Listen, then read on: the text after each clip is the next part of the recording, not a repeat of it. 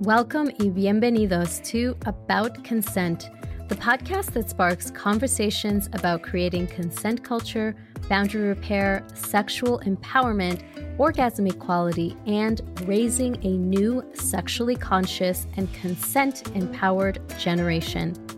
This is a safe, shame-free, judgment-free zone where both survivors and those who support survivors are welcome. I'm your host, Rosalia Rivera.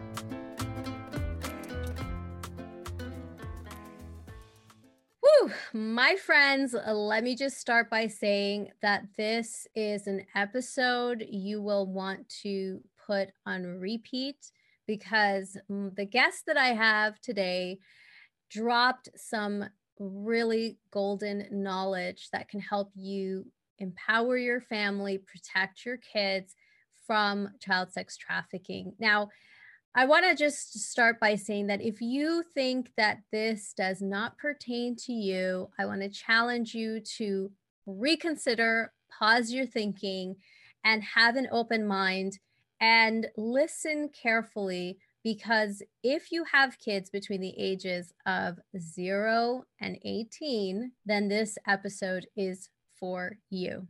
So please tune in, because today I am having a conversation with Erin Williamson. Erin is the Vice President of Global Programs and Strategy for Love 146 and is responsible for leading the development, implementation, and operation of Love 146's U.S. survivor care and prevention education programs. Erin has over 20 years of direct service, program management, and applied research experience in the fields of social service and criminal justice, with a particular expertise in the areas of human trafficking and child sexual exploitation.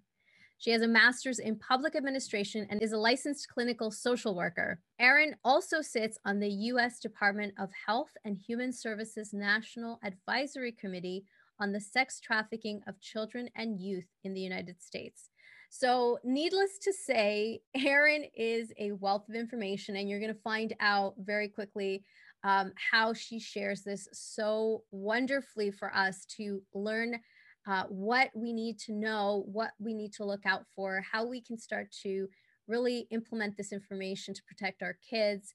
I do want to say there is a trigger warning with this, because we are obviously talking about child sex trafficking and exploitation and how that can happen. So I just want to remind you that if you are not in a mental state to be listening to this, please put it on pause and come back to it when you are in the mental state to be able to listen. It is super valuable information. And I always remind parents that if right now is not the right time for you to listen to it, that's okay. But please do circle back, because if there is any time to know this information, it is now, with this pandemic raging and what it is causing in terms of the spikes, the increase in trafficking that is happening in the US in particular, in Canada, really all over the world, worldwide. But if you live in the US, this will be particularly pertinent to you, but you can still learn so much about the strategies that any predator globally could be using. So whatever part of the world you're listening to, this can still be very valuable information for you. So without further ado, here is my interview with Erin Williamson of Love 146. Erin, thank you so much for joining me today. I'm really excited to have you here. I've been following Love 146 for a fair bit now and love everything that the organization is doing. Thank you so much for being here. Yeah, thanks for having me. I'm really excited to be here with you. I have been following you, so I know the story of how Love 146 was created, but I would love for you to share that with the audience so that they can understand why. I particularly found the story really touching and a little heart-wrenching, as with any, story of how these kinds of organizations get founded, because they do start with something that impacted someone in some kind of way, and then they took action. And I love hearing that. I love when people, connect with something on such a deep level that they make it their mission, So can you share the story of how the Love 146 organization got started? Sure, sure. So our co-founders had heard about human trafficking back in the early 2000s, and like many people had heard about trafficking as it relates to kind of over there. So really had heard about it in Southeast Asia, and so took some trips to Southeast Asia to find out more about what was happening on the ground and what they could do to support efforts there to combat trafficking. And as part of this work, they went actually undercover with another organization that part of their mission was kind of doing identification and rescuing and really helping law enforcement there identify where trafficking was taking place so they could intervene. And they went undercover. Our current president and CEO went and really posed as a buyer, a purchaser, which is not something that we recommend the layperson do. But this was back when really nothing was really happening, or very little was happening. And so he went into a brothel and was really stunned by what he saw, which was very young girls, fairly young girls, all dressed in red. And all behind a one-way mirror. So what he saw the girls. There's kind of the assumption that what they were seeing was a mirror, although we don't know that for sure. And there was a TV playing with cartoons. Oh my God. And most of the youth were kind of staring off at the TV with kind of a vacant, look in their eyes. And the buyers were given menus, and really those menus had girls' numbers. They each of the girls had a number pinned to them, and the buyers were given menus with the girls' numbers and the cost for various sexual acts. And there was one girl in particular who, unlike the other girls who were kind of looking at the TV, was looking forward. And this girl really touched the heart of our co-founder, Rob Morris. And, they collected the information they needed to and shared it with police. Unfortunately, a couple of weeks later, when the police did go to do the raid of this brothel, somebody had tipped them off and the girls were all gone. And so he decided at that moment to really take action and to dedicate his life to this issue. And that girl's number, the number that was pinned to her, was 146. And so he named the organization Love 146 both in honor of that individual who touched his heart, but also it's a constant reminder to all of us who work with Love 146 that, when we talk about trafficking, we talk about kind of this issue, but at the individual level, this is impacting children. And for them, this is their life, and it's a major impact on their life. Yeah. Yeah. Oh, because you gave more detail than I had known about that particular situation, but it gives me chills, to imagine a young girl, you can imagine that they had an understanding that, these people were looking at them and somebody was on the other side of that. And she was, maybe through just that eye contact, trying to plea, for help, right? For someone to see her humanity. And fortunately, the president of Love 146 currently, right, did that. And he saw her humanity. And from that came this. So yeah, that's just such a powerful story to me. And I know that there are other organizations, where they've talked about having come close to these kinds of situations, not being aware of what they were, and starting to do the research or the investigation of like, how do I find out more about this and do something about it, right? But the fact that this was like so intentional to go undercover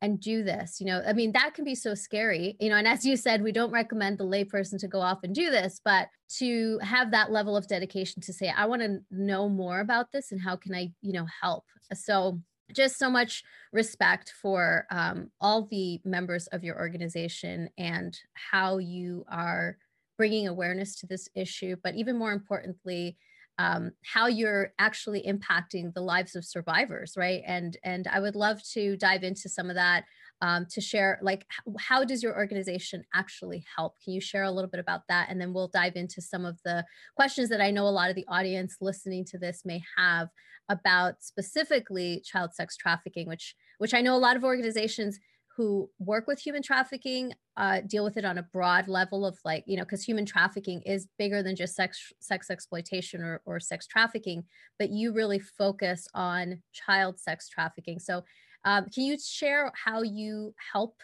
what you do in the world, and how your organization impacts people? Absolutely. Yeah. And I like that word intentionality, because I think that the organization was started with intentionality, but I also think that we try to grow and implement our programs with that same intentionality. And that has really kind of been the hallmark of Love 146 and how we have implemented. And so right now we have survivor care services in the Philippines, in the UK, and here in Connecticut in the United States. And one of the things that we've been really intentional about is that each of those programs are run by local experts.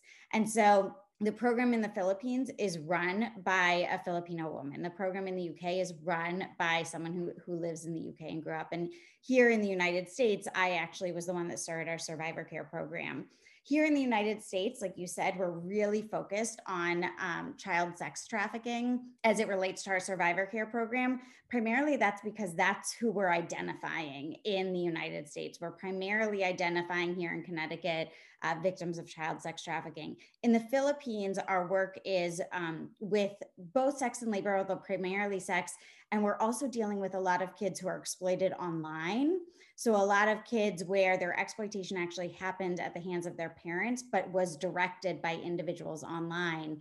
And then in the UK, we do actually work with a number of labor trafficking, children of labor trafficking, who were trafficked from overseas into the UK, as well as sex trafficking. And so our programs look a little different in each of the locations, but they were implemented with the same intentionality and with local experts. So we really take a community approach where we go to local experts and we say, what are you seeing in your community, and how can we help grow and support the victims in your community?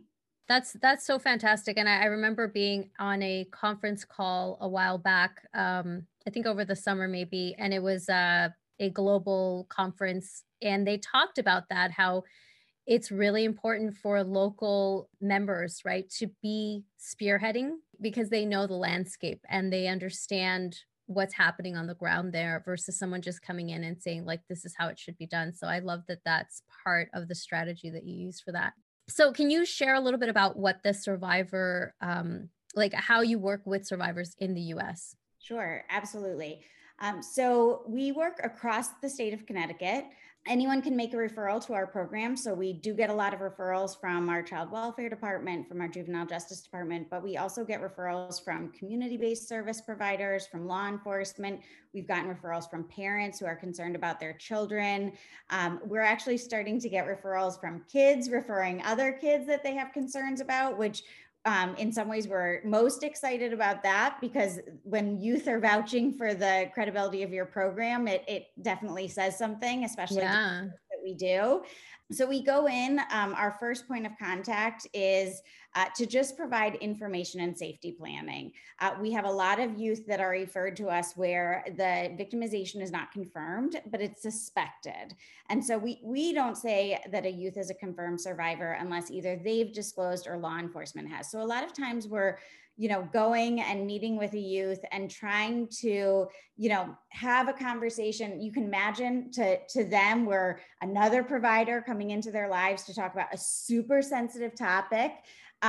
One of the things I'm most proud about is our social workers' ability to engage with this population. We've done over 500 what we call rapid responses, where we provide information and safety planning. And over I think we're now 6 years of this program, only 2 youth have ever actually refused our services once we've been able to get in front of them. And one of those youth came back into our services later on. About half of those youth who receive information and safety planning are then referred to our long-term services. And that's where we really work intensely with youth. We work with them for about 3 to 4 hours every week. We create a care plan based on their individual needs, their individual goals. A lot of those goals are around re-engaging them back into the educational system. Many of our youth are still maybe attending, but not regularly attending school. Some of them have dropped out of school. Some are regularly attending school. And we work with them to kind of decipher all the systems and figure out what their individual needs are. What are the things that the trafficker was using to exploit them? So was it that they lacked friends? Was it that they were in the foster care system and they wanted to create a family? Was it a desire? Did they need to have their basic needs met?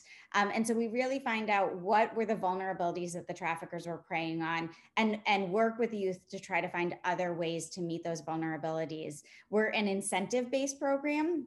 So we set out goals and measurable objectives. And then as the youth achieve those things, just like you would with your children and I do with mine, we celebrate those achievements. So, oftentimes we're taking them out to have new experiences that they might not have had. We've taken youth to concerts and to professional sporting events, really kind of showing them other things and other ways to enjoy life, and exposing them to new things. And we just recently this year actually expanded our services to include supporting post-secondary education. So we were seeing a lot of success getting our youth high school degrees, but then not a lot of them were going on for certification or post-secondary education and employment services. So we know that, one of the ways to prevent re-victimization is to make sure that these youths can live lives that are economically independent. That's greatly important for all youth.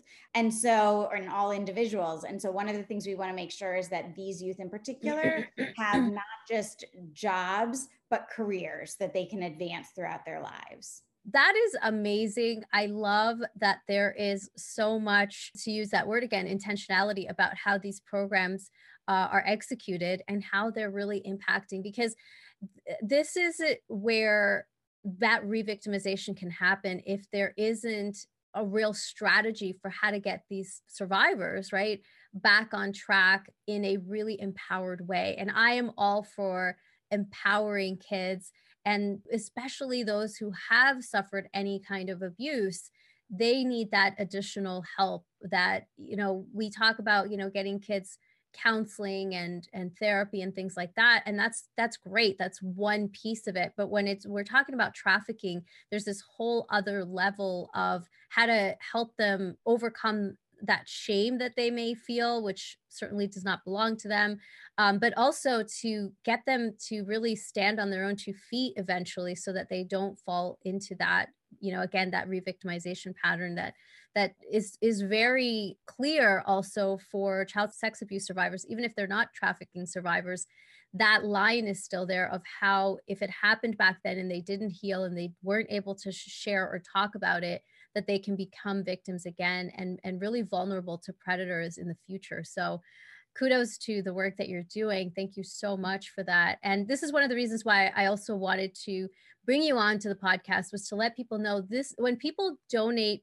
to organizations like this is what they're donating to. They're donating to programs that are helping survivors reclaim their lives. And, I'm just so passionate about the work that you're doing and organizations like yours that really help kids in particular, kids who have gone through these traumas and can really just move forward in such a powerful way. So that's amazing. Now, I want to shift gears and talk about the meaning of child sex trafficking, because I think, people have so many misconceptions. And I know that 2020 did bring to light a lot of, this topic in particular, but it's such a broad, like, we've said, there's labor trafficking, there's sex trafficking, there's child sex trafficking. Can you give some clarity for those who want to understand what those differences are between human trafficking, sex trafficking, and then specifically child sex trafficking and exploitation? Yeah, no, and it does become confusing. There's a lot of terminology. I come from DC and have lived in the land of alphabet soup with all the acronyms. So human trafficking is kind of this umbrella term that covers a lot of things, and really it typically breaks down into labor trafficking and sex trafficking. And the key kind of verbs that are important around trafficking are force, fraud, and coercion.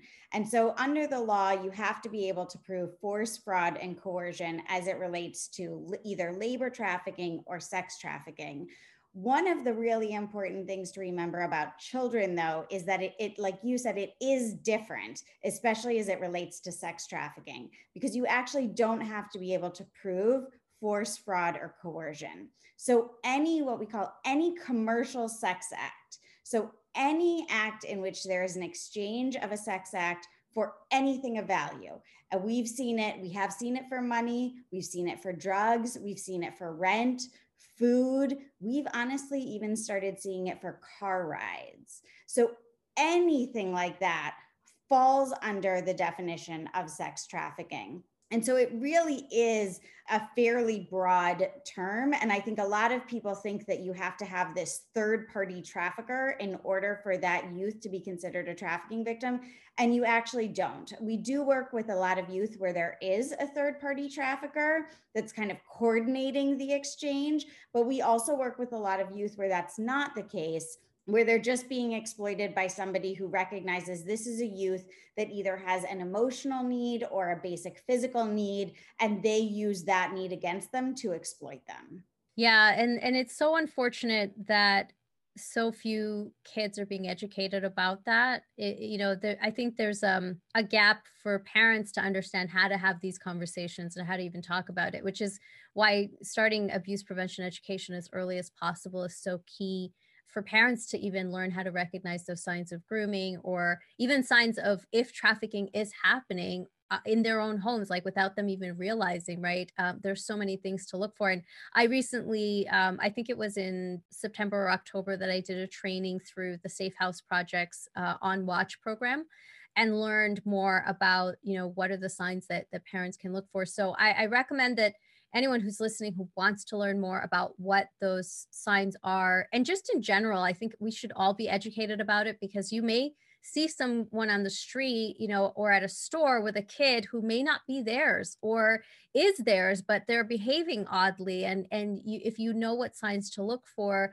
you can do something about it, and to know what to do about it, right? So I highly encourage anyone to get more education on this. Do you offer anything like that? Because I didn't, I wasn't sure if you did or not. So I just want to confirm. We have resources on our website for parents. We do have a prevention education program called Not a Number. That's a national program where we train facilitators to go into schools, to go into community centers, to provide prevention education. I think one of the important things that we often don't talk about when we think about parents and education is that, 1 out of 4 women and 1 out of 6 men have been sexually abused themselves. And so a lot of the parents that we're working with have also been victims. And so oftentimes when we're working with the youth that we work with, we might hear a parent say, either, "Oh my gosh, something happened to me and I swore it would never happen to my child. How could this have happened?" Or we can sometimes hear the opposite, which is, "It happened to me and I got over it and they should get over it." And so part of it is when you're working with a child, you really also have to tap into what that parent needs, because if, like you said, if they have not dealt with their own victimization, they sometimes have a trouble separating their victimization from their child's. And so actually one of the ways that we're going to be looking to grow our program in the near future is to start implementing a 2-generation model, where now that we have trusting relationships with the youth that we work with, some of the youth are going and have started getting to the age where they're having their own children, but many of them aren't sure about parenting, right? Aren't sure, when do you have these discussions? How do you have these discussions? And so what we want to start doing in the near future is open up birth to 5 services with a specific focus on this population.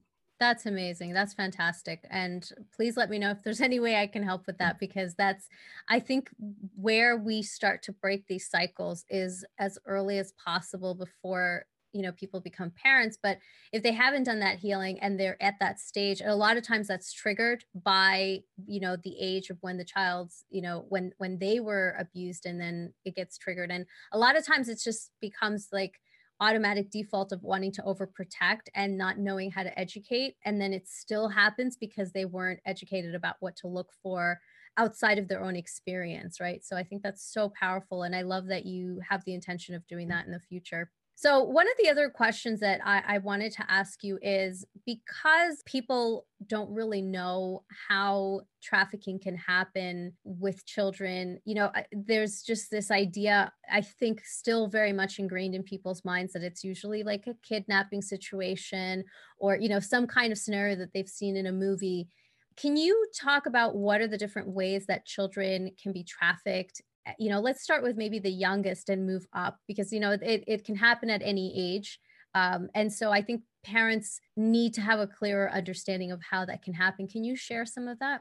Absolutely. Yeah. No, I do think that the movie stereotypes, while movies have done a great job in bringing kind of general awareness, unfortunately, they've created some harmful stereotypes that can really skew people's understanding of this issue. So typically in the United States, because it does look different in every country, but typically in the United States, when it's a young child, a prepubescent child, we're seeing a lot of the trafficking happen at the hands of families or relatives. Sometimes this is because the families and relatives can't meet their basic needs. Sometimes this is because there's issues of drug addiction in the family. It can happen for a whole host of reasons. Although I will say that there's no demographic that's immune to trafficking.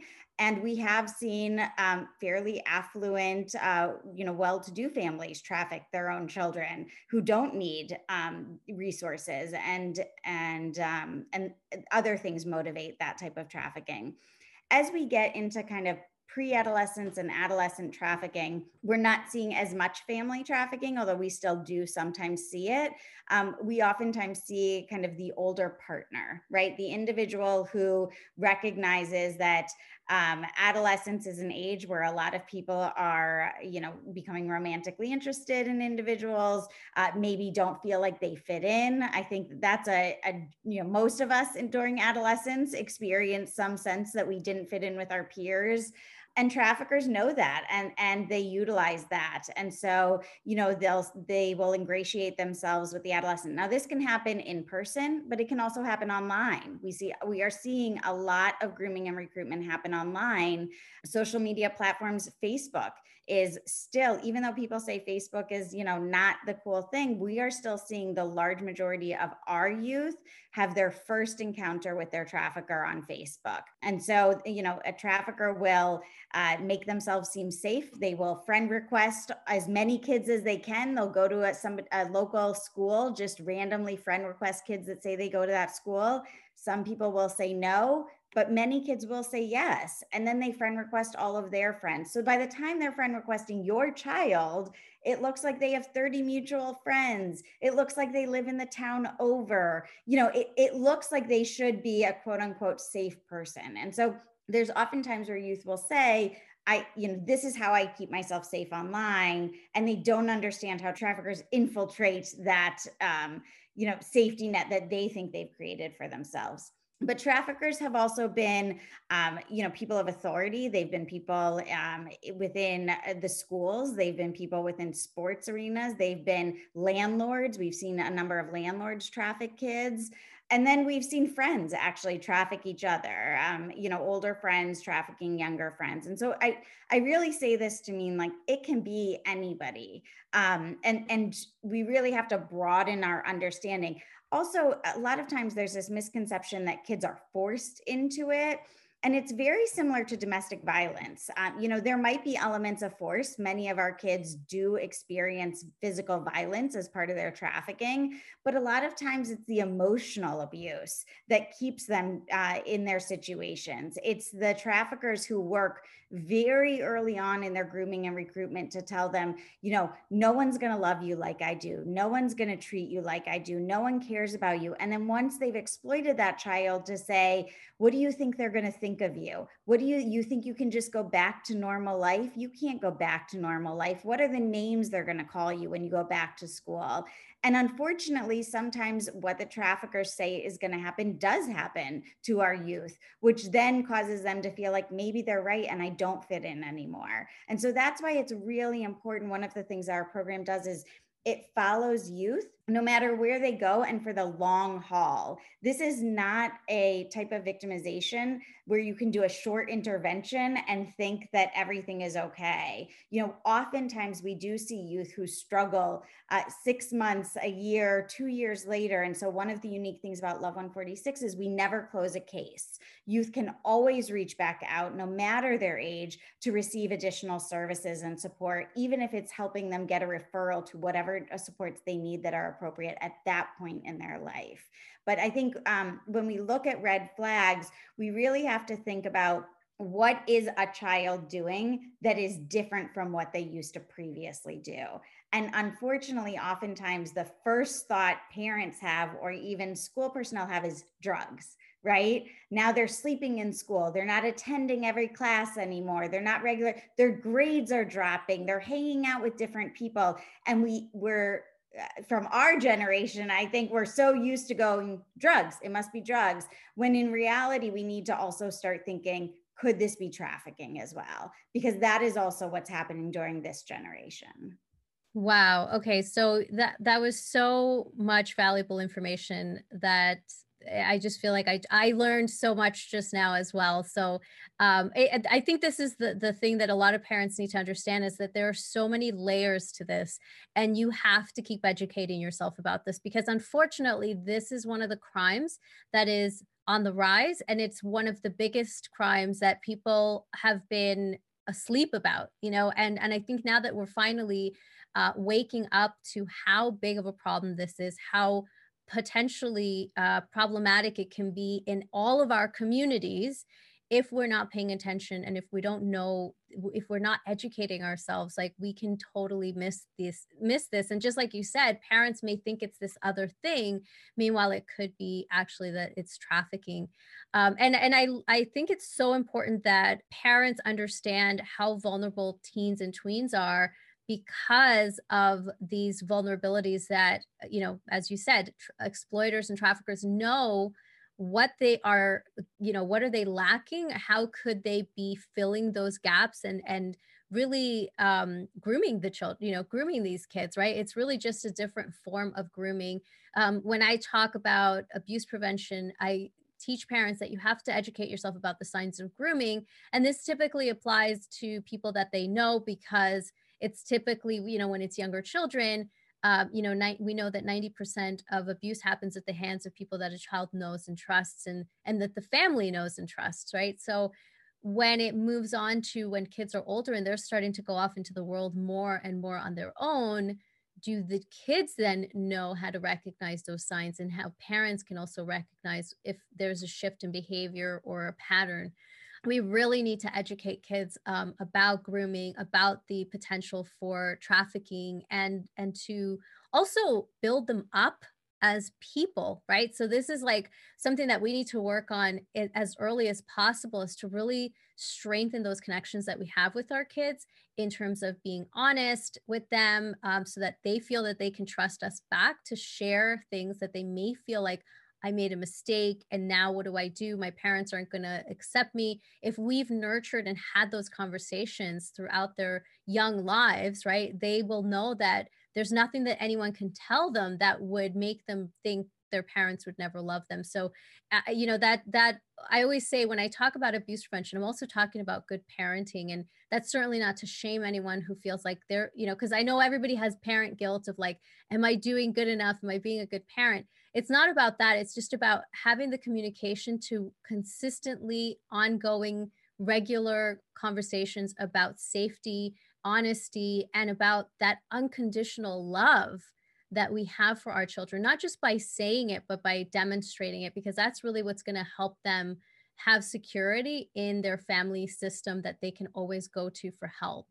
And I talk at length about creating safety networks for that reason. Parents need to learn how to create safety networks, that their kids have a blueprint for how to access that help, right? So, not to get off topic, but I really loved everything that you were just saying, because if we don't know this information, if we don't learn it, we really put our kids at risk. So thank you so much for sharing that. And this kind of piggybacks on that, which is that, recently I learned about the term of love bombing and the term Romeo pimps. Can you talk a little bit about that and what that means? I've talked about it on my Instagram, anybody who's interested in learning about that. But I would love for you to go a little bit more in depth, if you can, to give more information to parents who've never heard those terms.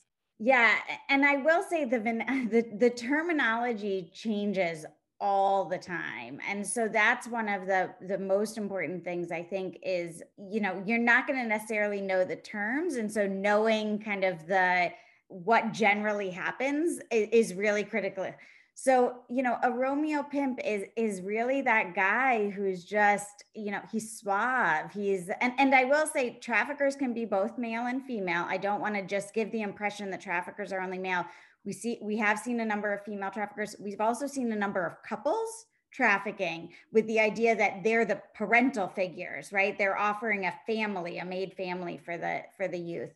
But typically it's when we talk about that term Romeo pimp, it's the guy who comes in very suave, and really romanticizes the youth, tells them all the things that we all wanted to hear. We all, many of us, even as adults, would want to hear, you're more mature than the other kids your age, or I wouldn't even say kids, the other girls your age. You're so different than all of the other individuals I've met. It's you're so beautiful. I love you so much. And really ingratiates themselves to think we're going to build a life together. This is not just about a short-term relationship. It's you and me against the world, and we're going to build a life. And as part of becoming this idealized romantic partner, they also start pulling them away from their friends and family. And so, one of the things that we notice, drama happens in adolescence, right? And when drama happens, the typical response is, I got to tell someone about this. I got to talk to somebody. Well, initially that individual might call their friends. Maybe they do have a good relationship with their parents. They call them, but their friends and parents aren't always available. But a romantic pimp will always be available. And so what starts to slowly happen is that that's the individual that the child turns to share the story, because they don't have to explain the backstory of what happened 3 days ago, because that person already knows it. And so they start pulling away from their friends and family and forming a really tighter bond with that individual. And then that individual starts utilizing it against them. If you really loved me, you would try this. If you really loved me, you would spend one night out with me. Just tell your parents you're staying at so-and-so's house, and again, starts pulling and starts testing the boundaries around how much is that individual willing and also able to get away with in their household, right? Like you said, asking questions. I oftentimes explain to my kids, it's not that I don't trust you, but it is that part of my job is to keep you safe. And that part of my job is to ask questions and to make sure that what you're telling me is true, and make sure that what you're telling me is right, and make sure that you're safe there. And so, they're going to test, what happens when they sneak out of the house? What happens when they get the tattoo that their parents didn't want them to get? And so again, it's this change in behavior that parents oftentimes think of as drugs, but is really a trafficker trying to figure out how much can I get away with. And one of the things traffickers will say is that once they can flip a youth, once they get them exploited for the first time, every other time after that is much easier. It becomes easier and easier. It's like a snowball going downhill, right? Once you get that first little snow, it just picks up steam. And then by the time it's really rolling and the youth is thinking, oh my gosh, this is not okay. This is not what I wanted. I didn't sign up for this. Well, then the trafficker says, you're already a snowball. And uses all these derogatory words. What do you think your parents are going to say? What do you think they're going to do? I do want to mention the online grooming and recruitment a little bit that you mentioned, because it is different when they become adolescents, and it is different when they go online and you no longer know who their friends are and know who they're talking about. And I think that as a parents, we make a mistake to not talk about the online world until they actually get a phone or get a device. And the reality is, my oldest is in third grade. He knows what YouTube is. He knows what these platforms are because his friends are on these platforms and he comes home. And so you have to start having conversations about the online world really young, so that by the time they do get a device, which I don't think a third grader should have a device, just so we're clear, they know that there are dangerous things online. They know that there's going to be rules around their online activities. And they know that why you're doing that is to protect them. Like I said, kids are very savvy. They can have, a lot of parents will say, but I'm friends with my kid on Facebook, or we're connected on Instagram. They could have 7 accounts. They can share things with their friends that you'll never see, even though you're friends with them. There are 1,000 ways to manipulate what you are seeing in their tech world. And so, like you said, you really do have to teach them the skills to be able to navigate and identify when something might be grooming and recruitment. And you really also have to instill in them that if something does happen, it is not their fault. It is that somebody else took advantage of them. And I often say to youth, there is nothing you could tell me that you are doing that makes this your fault. That is 100% the fault of the person who abused you. And really instilling that in them, and also instilling this idea of non-judgment. It doesn't mean that you're not going to be concerned. It doesn't mean that there might not be talks and even consequences to some of the actions that they did. But it does mean that you're going to approach it in a non-judgmental manner, and you're going to figure it out together as a family. All right. You are going to have to come back for a second episode because we have so much more to dig into. I just loved everything that you just said, because it goes along with everything that I teach, and to especially teach kids that even if they made a mistake, right? Even if they did something that you specifically told them they shouldn't do. I think this is a lot of times why youth is afraid to come to parents to say, oh, my mom and dad told me not to do this. I did it anyway. Now I'm in trouble. And I don't want to go to them because they're going to get mad, or who knows what they're going to take my phone away, or they're going to ground me forever. And they are more afraid of your response than of the situation that they're in, that they don't realize could continue escalating, right? Because they don't have a perception of how far this thing can go. And so, the advice that you just gave is so valuable. And I want parents to really think about that who are listening today, and to have these conversations. If you aren't sure where to start, reach out to, there's so many places. I mean, there's, besides obviously Consent Parenting, there are so many organizations, Mama Bear Effect, Darkness to Light. If you're in Canada, the Children's, Protection Center, like there's just so many ways that we can learn about this. So I don't want anyone to say, well, I can't sign up for this, or I can't do that because it costs. There's lots of free information.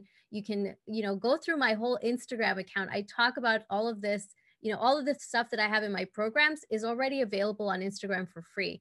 It's there for people to read and learn and educate themselves.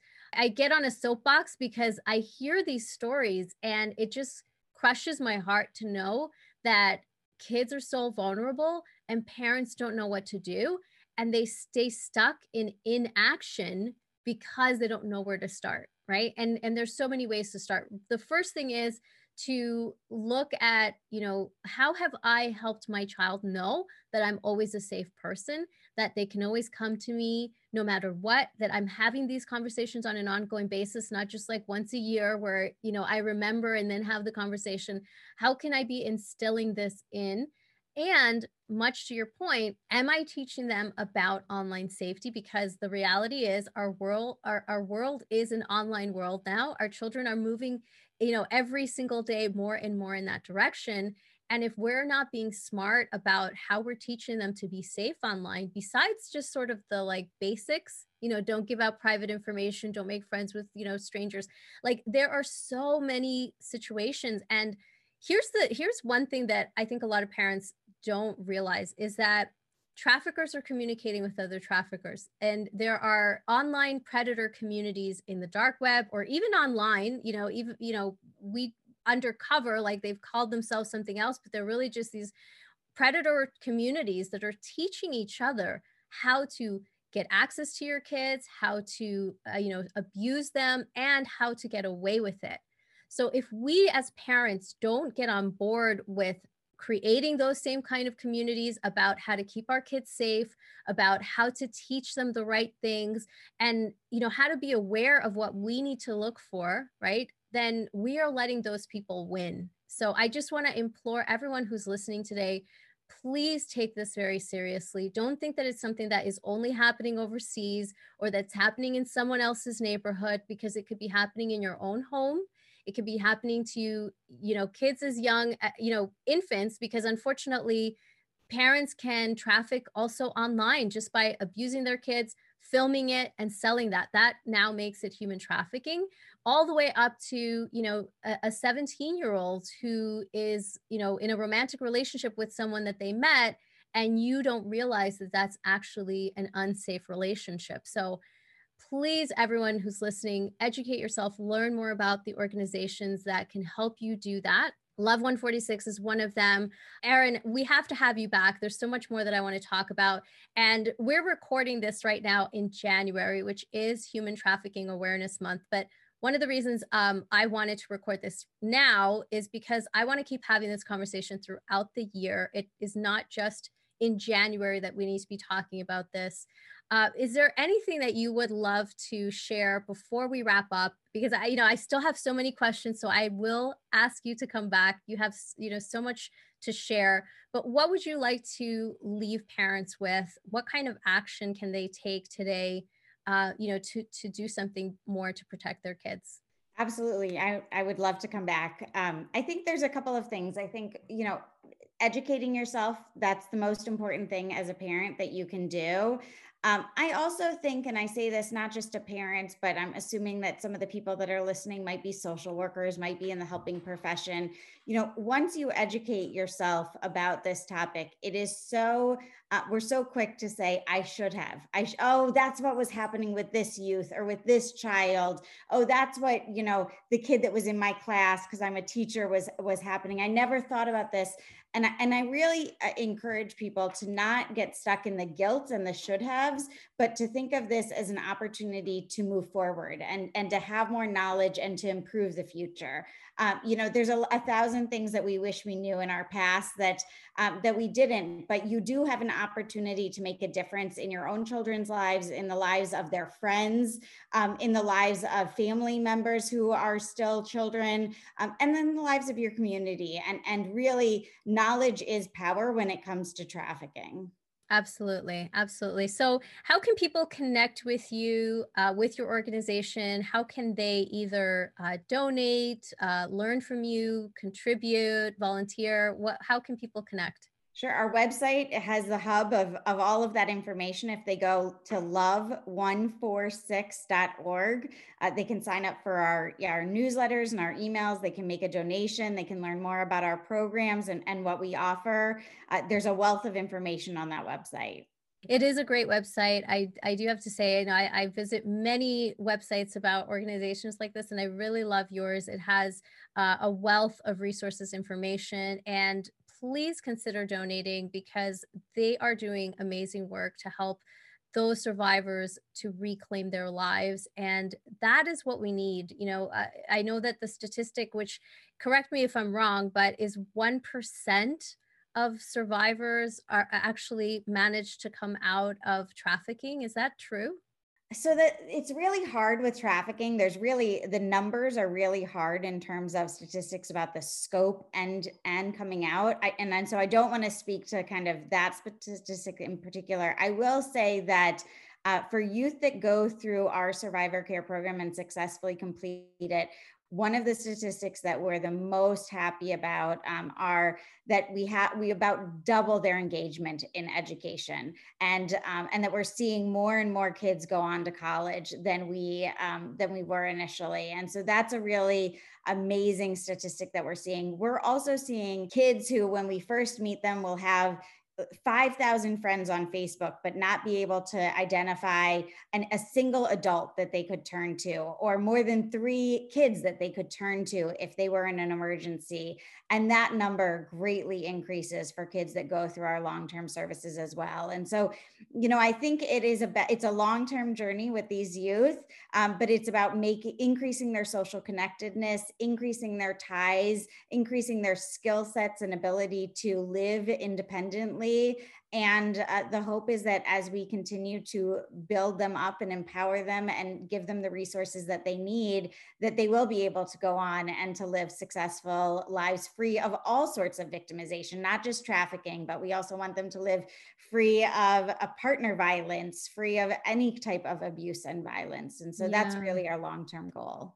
That's awesome. And I love that you have a long-term program, because I know that that's one of the problems that I've seen many times is that, they will come out, they'll get some help, and then they don't have any additional support that is long-term and will revert back to what they know. Right. And unfortunately, it's typically abusive situations. So I think that's amazing. So yeah, for anyone listening, if you want to donate to this amazing organization, all of the links will be in the show notes. So make sure that you follow them. They're also on Instagram, posting regularly some awesome content and videos, which I will be sharing many of those as well on my Instagram account. So, just make sure that you are following them. If you are an Instagram user, please screenshot this and tag us in your stories and let us know what was your biggest takeaway. What did you learn? What are you going to implement? How are you going to take action on this information? If you know me, you know I'm all about taking action. So let us know how this impacted you and how you are going to do something about this issue, either in your home, your community, or with those people around you. So thank you again so much, Erin, for being here, for sharing all of this. And I am looking forward to having you back again. So thanks for being here. Thank you. All right, listeners. So we will see you in the next episode. Be sure to subscribe and share this with anyone who you think could benefit from this information. We'll see you next time. Bye-bye. Don't miss the next episode. Be sure to subscribe to the podcast. And I would be so grateful if you took 1 minute to post a 5-star rating and reviews on iTunes so that others can also find this information. I will be shouting you out and thanking you on the next episode. If you found this useful, be sure to share it with others as well. Let's continue to create consent culture, one conversation at a time. Stay empowered.